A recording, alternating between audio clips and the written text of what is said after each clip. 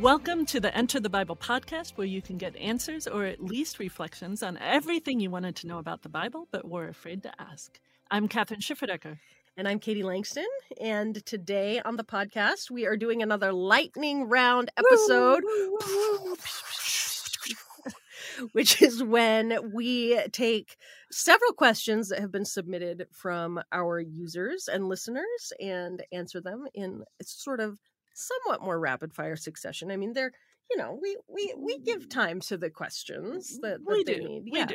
We like to talk, so, We do. So it's hard to, it's hard to give short answers. But exactly. We're not the best at that. But anyway, but if you would like to submit a question, dear listener, please go to the Enter the Bible website, enterthebible.org, and there's a little button up there that says Got Questions, and you can click on that and submit your own question, and we do all that we can to answer them here on the podcast. Okay. All right. So we'll dive in. Yep. Catherine, Yes. the question for you is... Yes. Drum roll. I've heard there will be two who return prior to Christ's return. One is Elijah. Who is the second one? Well, that is a good question. Mhm. And I'm going to answer it with my Old Testament hat on, Okay. because I think that's what this question is getting at. But if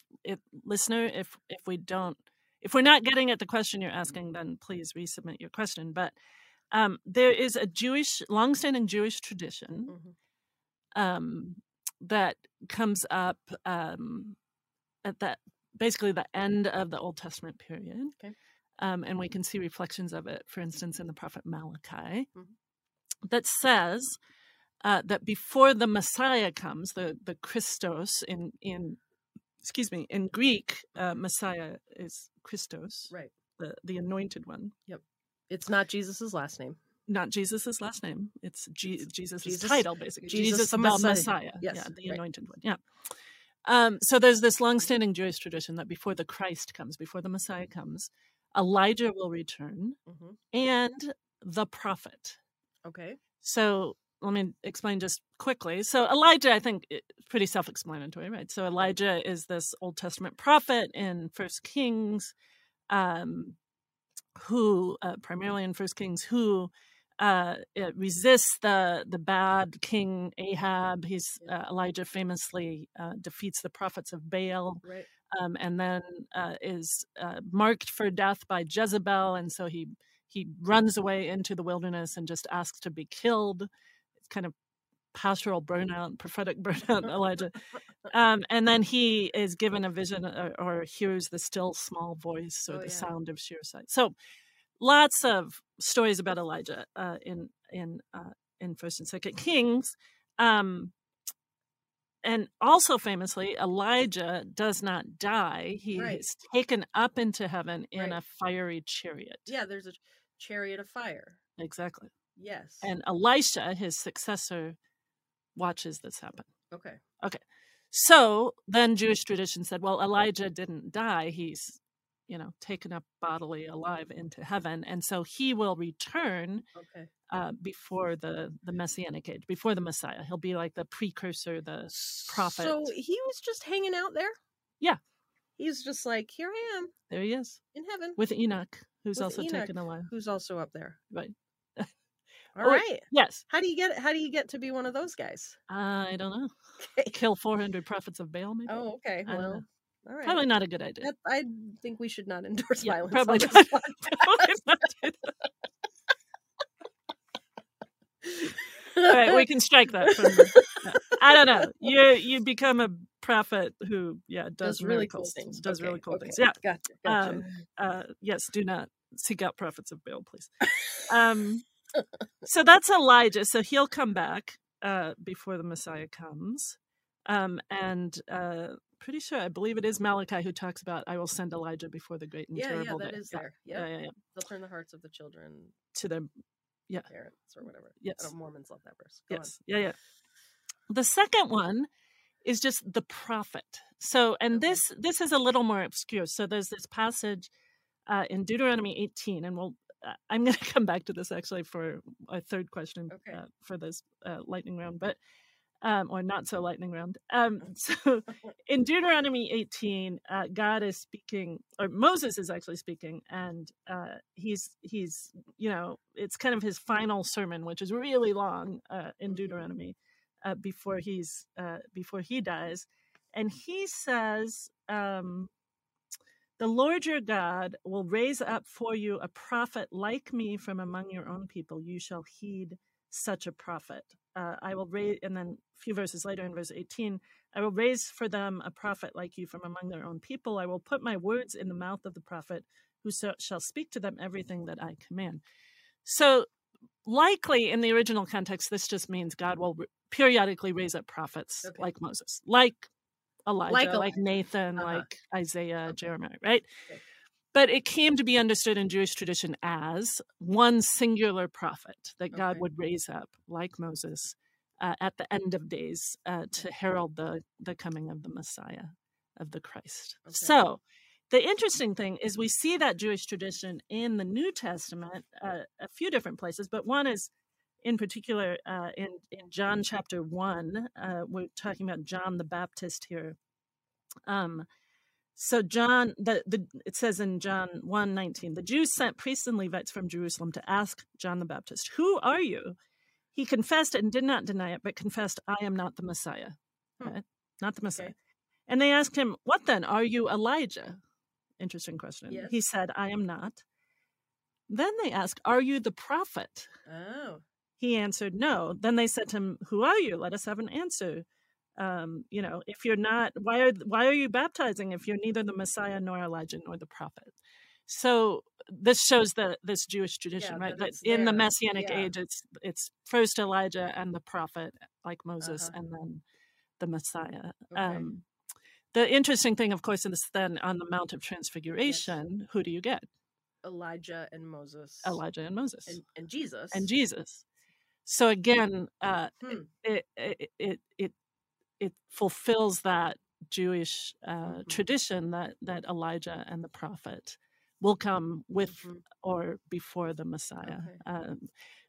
Reaching back to the book of Deuteronomy, to the book of Malachi, to the book of First Kings, and then we see it in the New Testament as well. And of course, even today at Passover meals, perhaps you know this tradition, right?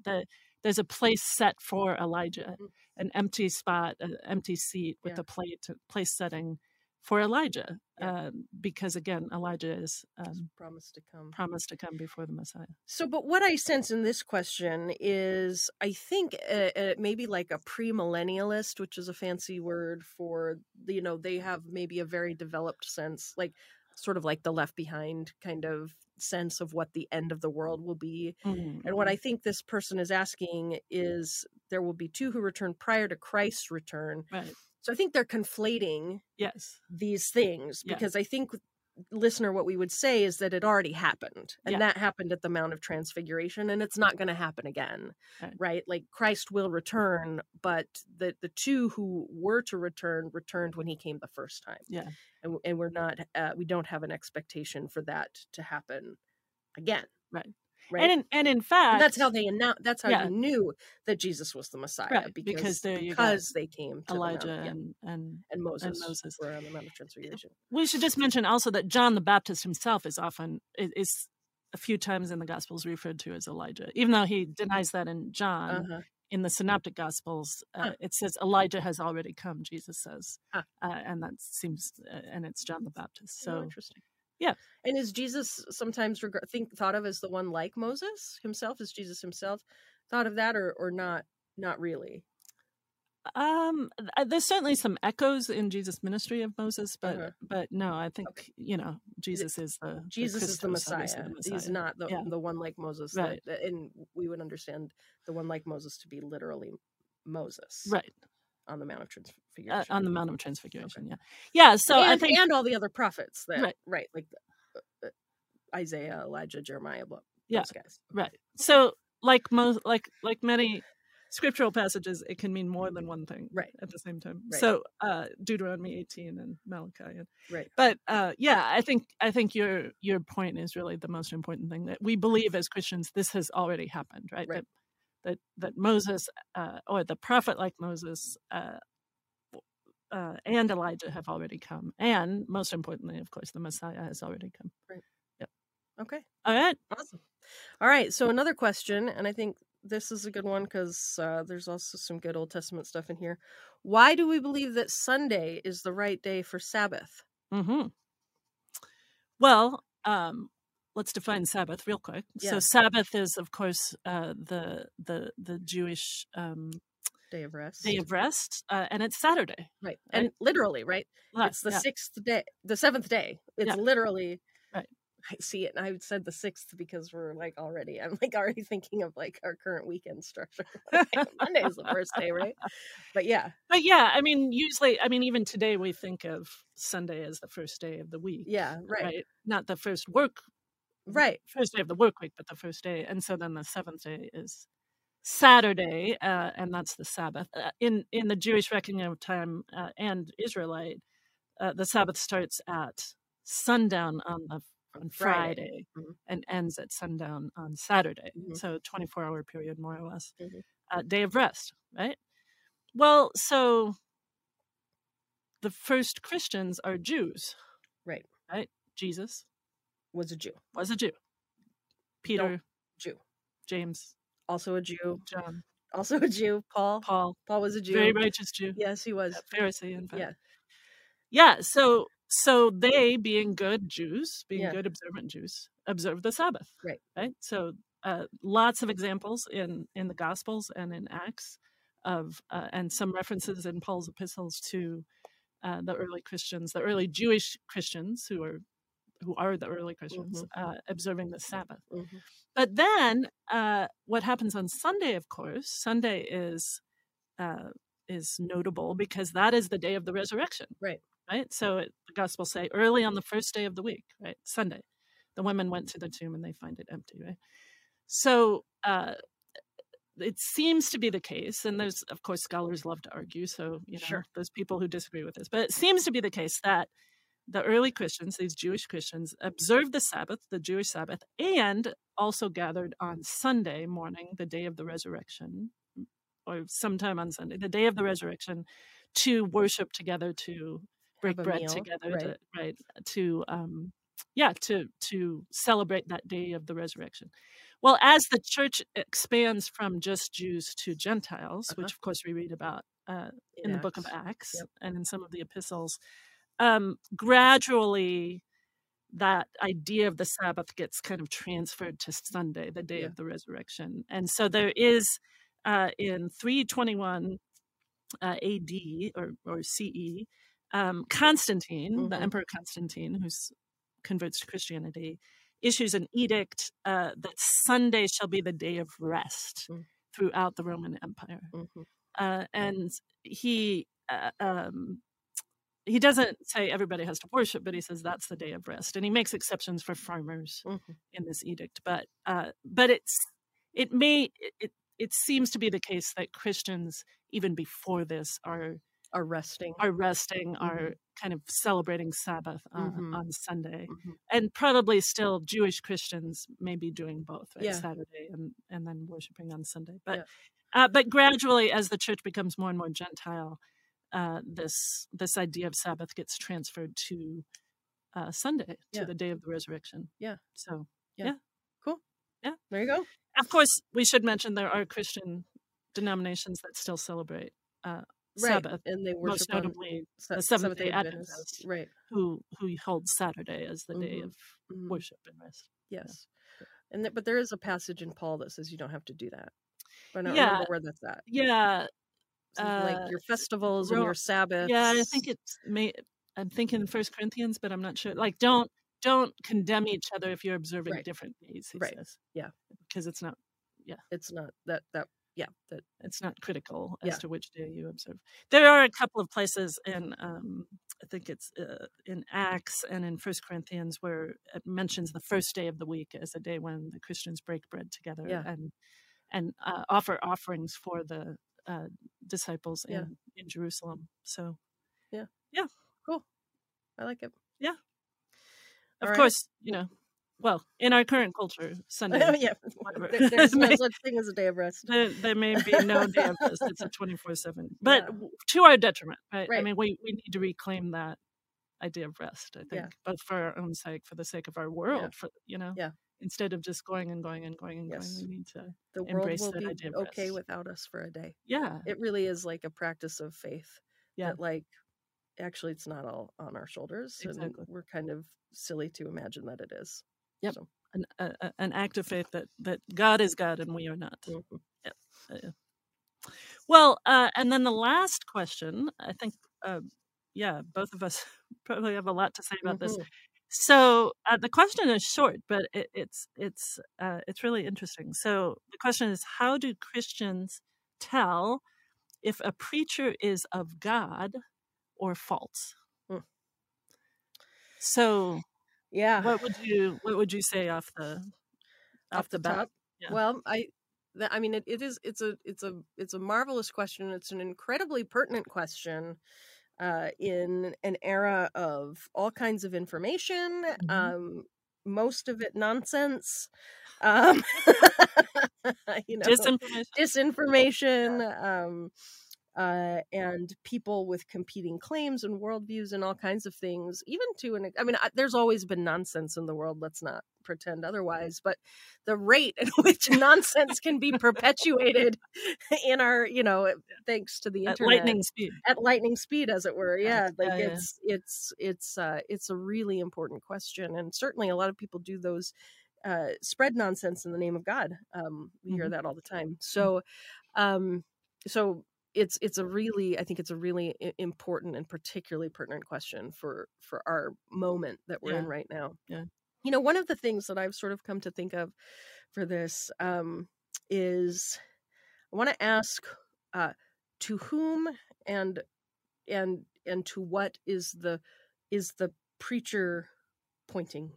Yeah, that's a great question. So I think when I have heard, I'm going to say, false prophets speak, Yeah. often they have said, "Follow me, Mm-hmm.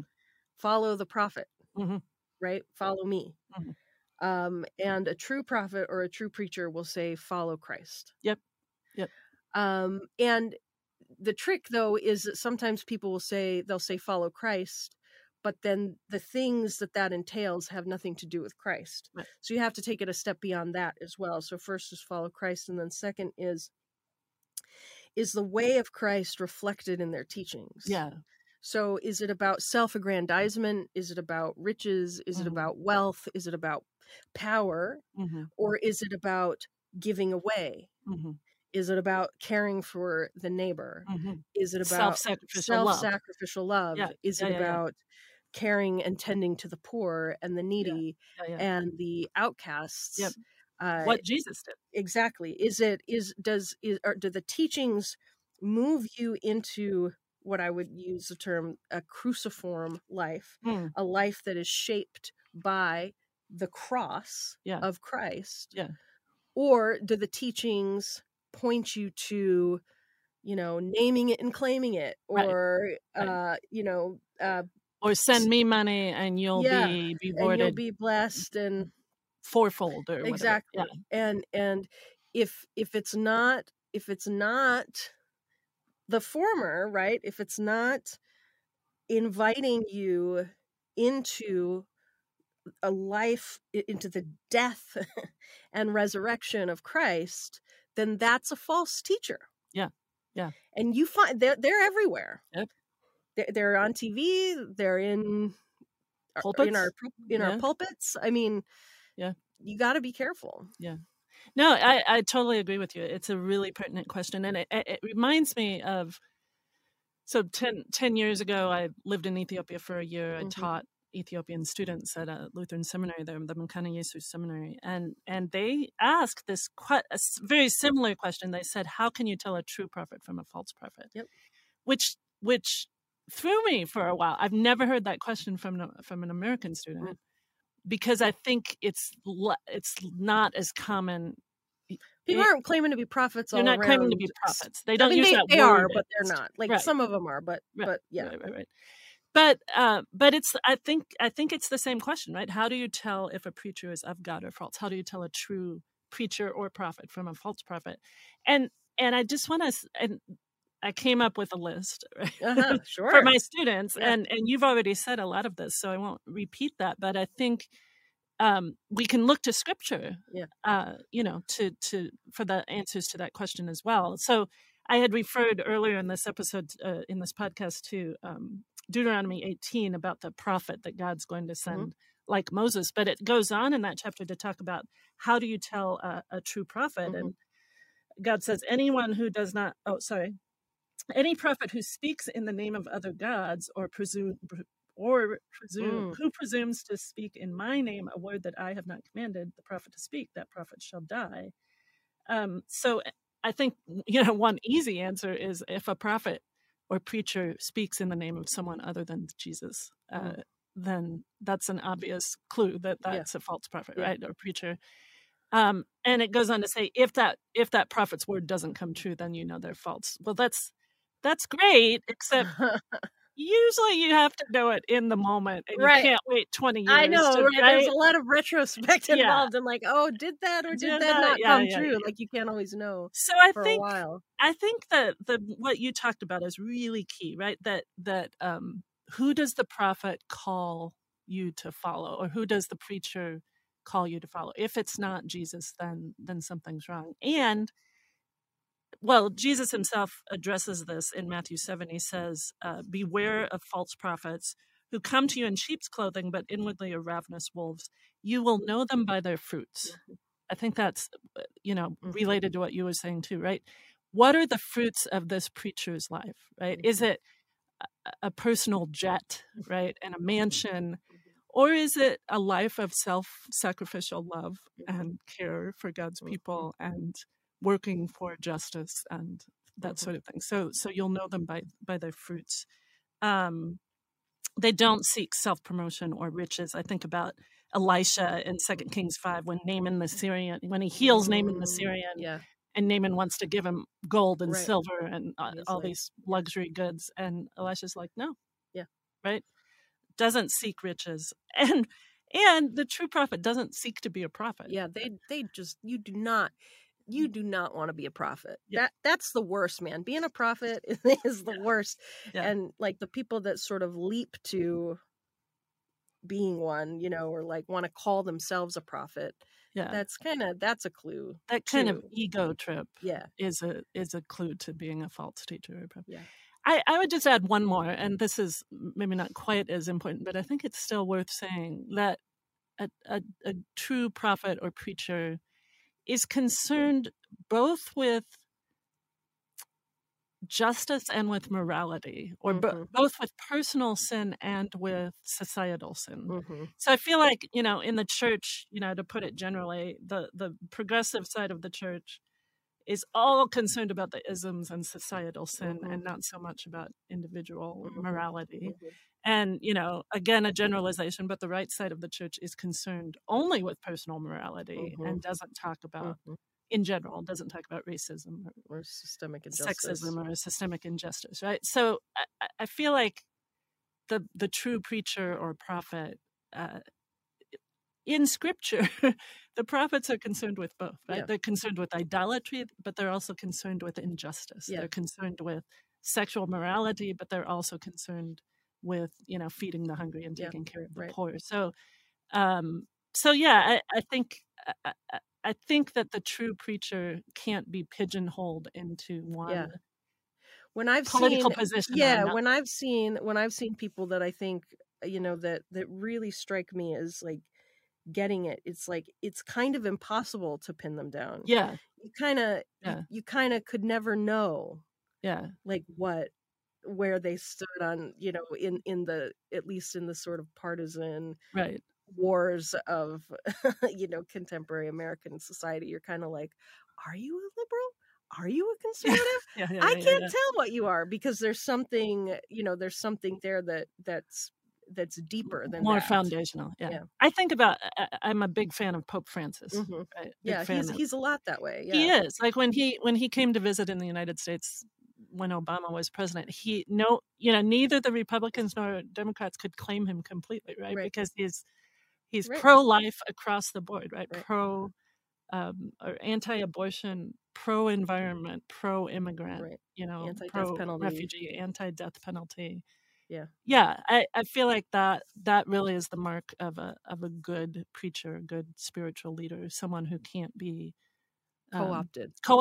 Yeah, that's a great word. Yeah, by political, partisan political movement. Yeah. Having said all that, of course, preachers are human beings, sinners and People. saints, Yep. sinners and saints at the same time. So, give them some slack too, Right. or give them some grace. Yeah. Well, and they're not always going to get it right. No, they're not always going to get it right, and ultimately, it's Christ, right? Yes. Ultimately, it's God that we're concerned with, right? And so we don't need our preachers to be perfect, right? Because God has given us His grace. Yeah. We in fact pray for our preachers, right. Pray for our leaders, pray for our preachers, Yeah. that they might know God more and more, and be people of integrity and mercy and grace and wisdom. Yep. Yeah. So, well, wonderful. Well, thank you, listeners, so much for being with us today on this lightning round episode of the Enter the Bible podcast. And you can get more commentary, resources, reflections, conversations at our website, enterthebible.org. And of course, please, if you're listening to this on your favorite podcast app, rate us and review us. Be sure to subscribe. If you're watching on YouTube, rate, like us, subscribe, mash that subscribe button. I heard that's what the kids say these days on YouTube. Sounds violent. It does sound violent. So maybe just tap it gently. And of course, be sure to share the podcast with a friend. Until next time.